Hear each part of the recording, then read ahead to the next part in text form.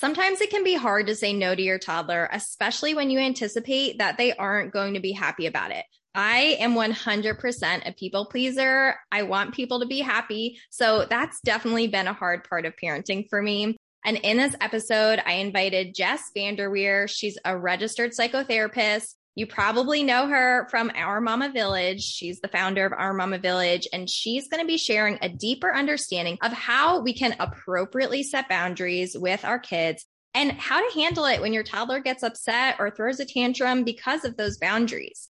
If you know that you tend to be a people pleaser, this episode is definitely for you.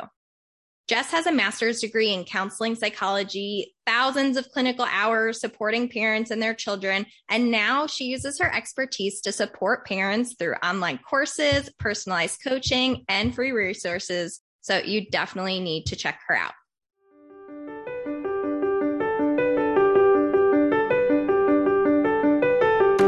You're listening to Feeding Toddlers Made Easy. If you're new, I'm your host, Casey Barnes, registered dietitian nutritionist. Feeding Toddlers Made Easy answers your questions on how to make mealtimes easier, improve nutrition, tackle picky eating, and I occasionally have special guest episodes just like this one to cover the non-food aspects of parenting that will not only help make mealtimes easier, but overall parenting too.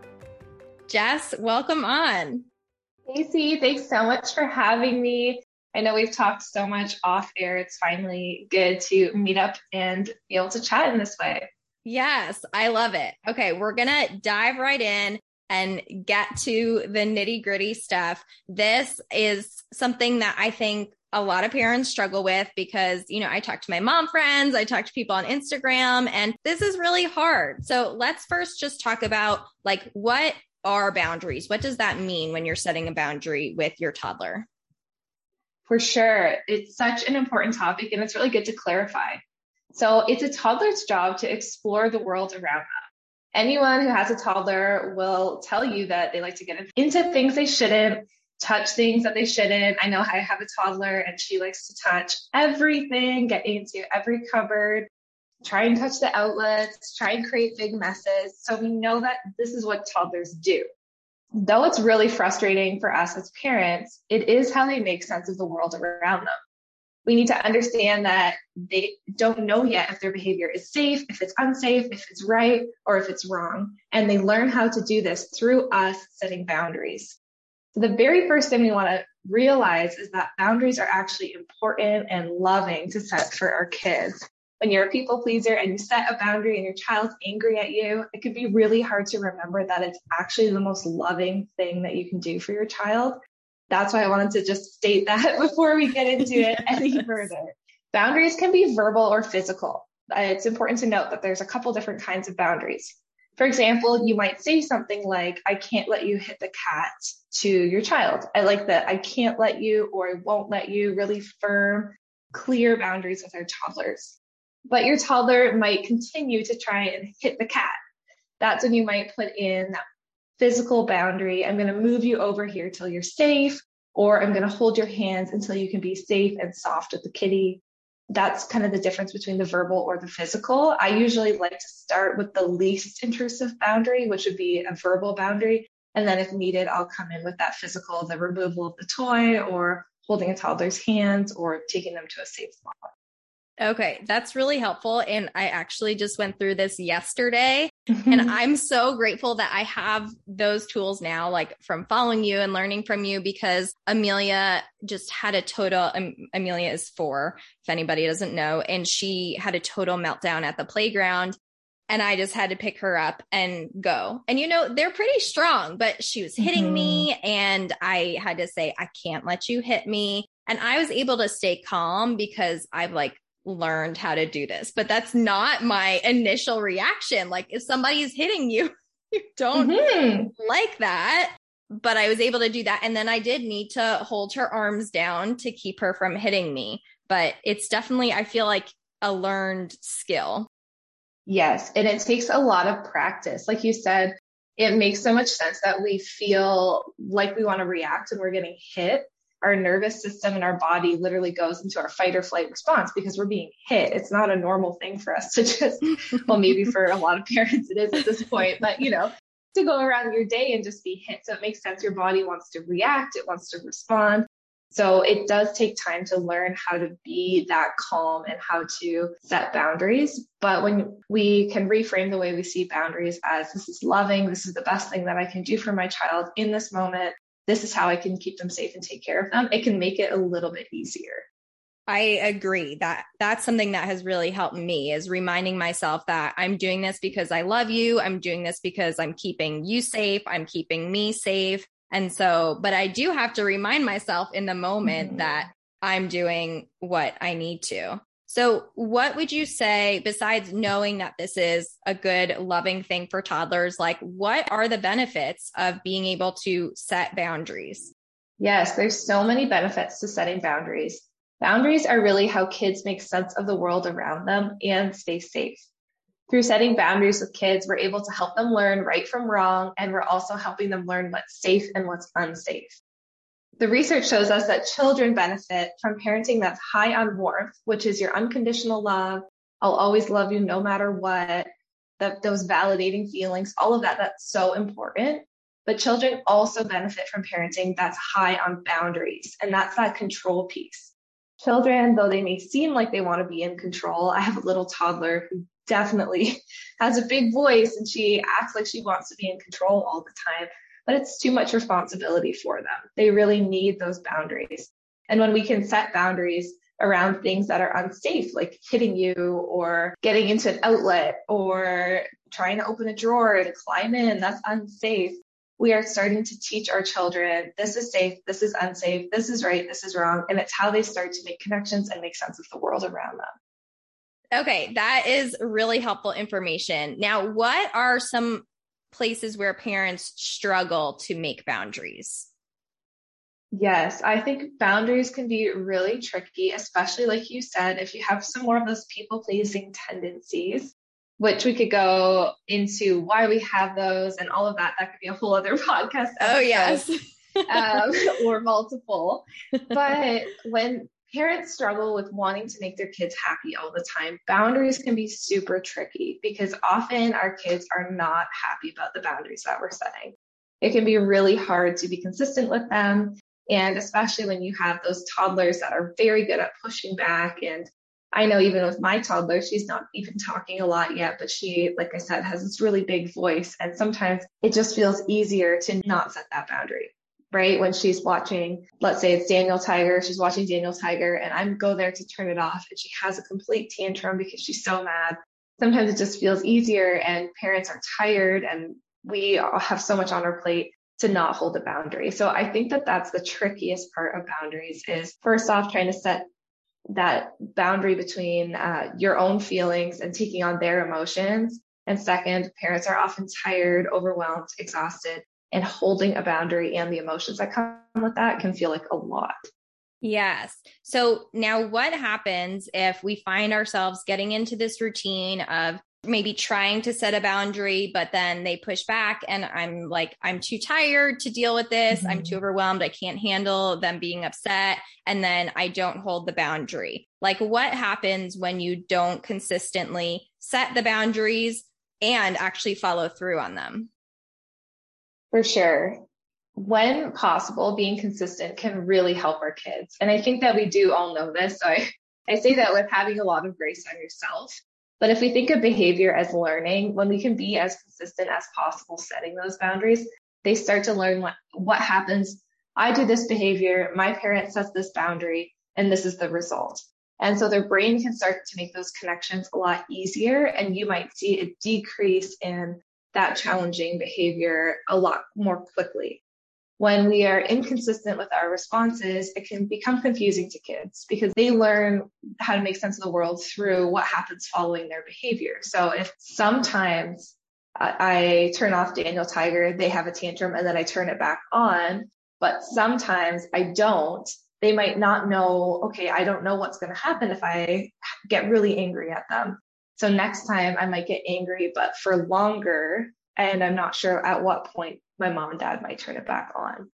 So the more inconsistencies there are, we might see more inconsistencies in behavior. We may see them push you harder for a longer amount of time. and a little bit more confused about what our expectations are. So when possible, that's why we say it is important to try and stay consistent with those boundaries. I notice a big difference between my husband is much better about being really consistent with the kids than I am. I will give myself the grace to say that I am with them most of the time. So I have to do a lot more of this than he does. But I do notice that when he says, okay, we're turning off the show now and going upstairs, they do it 9 times out of 10 because he has been so consistent with like, this is what I expect and I'm going to follow through on it. And me, sometimes I'll be like, oh, okay, I guess 5 more minutes. And that's hard for me. And yes, this is something that I like totally work on with my therapist because there's a lot there. But so for someone like me who has a harder time with it, what do we do when, okay, one, maybe we feel like I'm anticipating my toddler being upset about this boundary, or maybe I don't think they're going to, but they still do. So I try to set this boundary and then they get upset. What should I do? For sure. I think it's really important to talk about that after the boundary setting. What happens next? It's really important to note, just like you said, that children will likely get mad at boundaries, especially, I always say this to my clients as well, when we first start setting them. If you've never set boundaries before, if this is a new thing for you, if your children usually are the ones that are in control, your children are probably going to be quite angry when you start to set boundaries. And it's important to note it's totally normal and okay. What I like to do is a few things. So first, I like to imagine myself literally giving that emotion back to my toddler. I am also a very empathetic person. It's very easy for me to take on the emotions of people in the room around me. And when my toddler and my preschooler, I also have a 4-year-old Amelia, when my toddler and preschooler are upset with me, it can be really hard for me not to join into that and feel like I need to do something different to make them happy. So acknowledging their feeling, imagining literally giving it back to them is really helpful, separating your feeling and their feeling. And then what I remember, my job is to be loving to them. So I can acknowledge their feeling. I can allow it. They're allowed to be angry and I'm allowed to continue to hold the boundary. So that's what I do. I try to hold the boundary. I acknowledge their feelings around it. And I remind myself of that importance of consistency. And I have found in my house as well that the more consistent I am setting the boundary, at first it's tough, but the longer I am able to be consistent with it, it does get easier. And so reminding myself as well, this will get easier. It's tough right now, but it's not forever. That is very helpful as well. Can you talk a little bit more about like what's something that we can say to ourselves to help ourselves with knowing that it's okay for them to be mad? Do you know what I'm saying? Like that it's not ruining their relationship with us. I think sometimes parents feel like their child should not be upset with them. What do we do if we're having a hard time with that? For sure. That's a big thing. And I just want to acknowledge, I see that in a lot of my clients as well, where we're worried and there's so much more going on behind that worry than that exact moment. We're worried about the relationship that we have with our child. One thing that can be really helpful is reframing the word boundary to loving limit. I really like that reframe to call it in my own head. This is a loving limit. It reminds me that it's loving, that it's actually a good thing. And to tell myself all feelings are okay. The best thing that I can do for my child right now is allow them to experience whatever magnitude it is of the feeling that they're having. This will allow me to be able to connect with them on a deeper level, and it allows them to experience the full range of their emotions.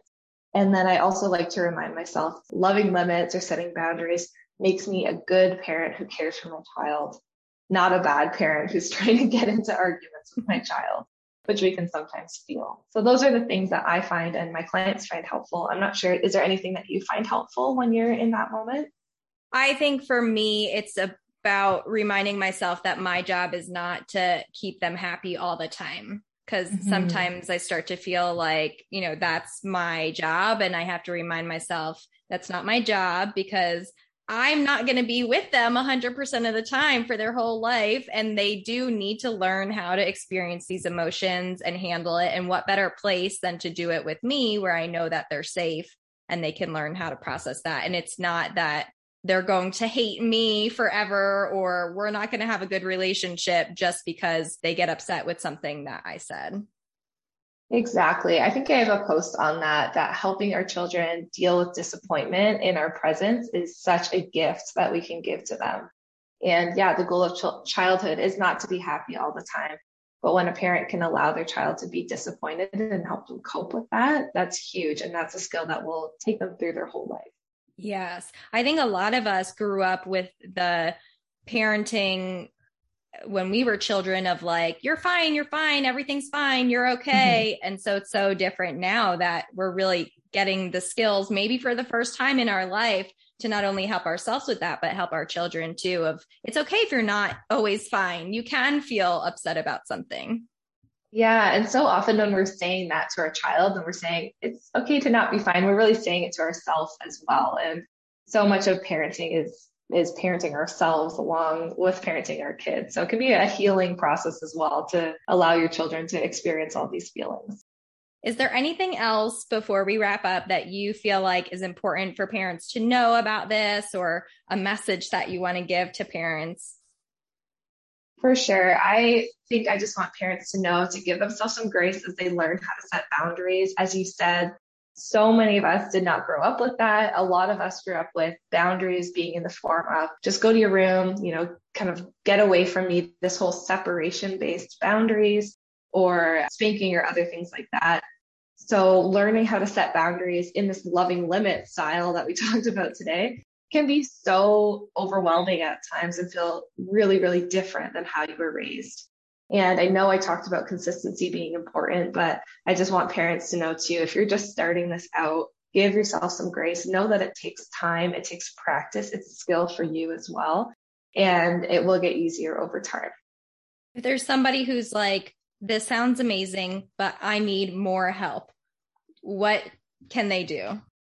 Yeah, for sure. We have a people pleaser workshop that I think would be really helpful. That's right in line with everything we talked about today. And it really dives into a lot more about you as a parent, why people are people pleasers, how this happens, and how to break out of those cycles and actually find your own strong voice. And then at the end of the people pleaser workshop, we talk a lot about how we can help children find their own strong voice and how we can do this even when we set boundaries. I really find that digs into so much that we would love to get into in this conversation, but it's hard to just fit into a podcast. Yes. Well, I'm in. Sign me up. I will link that in the show notes for everybody to check that out. Is that like you can access it anytime? Yes, it was previously recorded, but you're able to access it anytime now. Okay, awesome. Jess, thank you so much for helping us today. Thanks so much, Casey. It was so fun to be able to come on and get to chat with you more.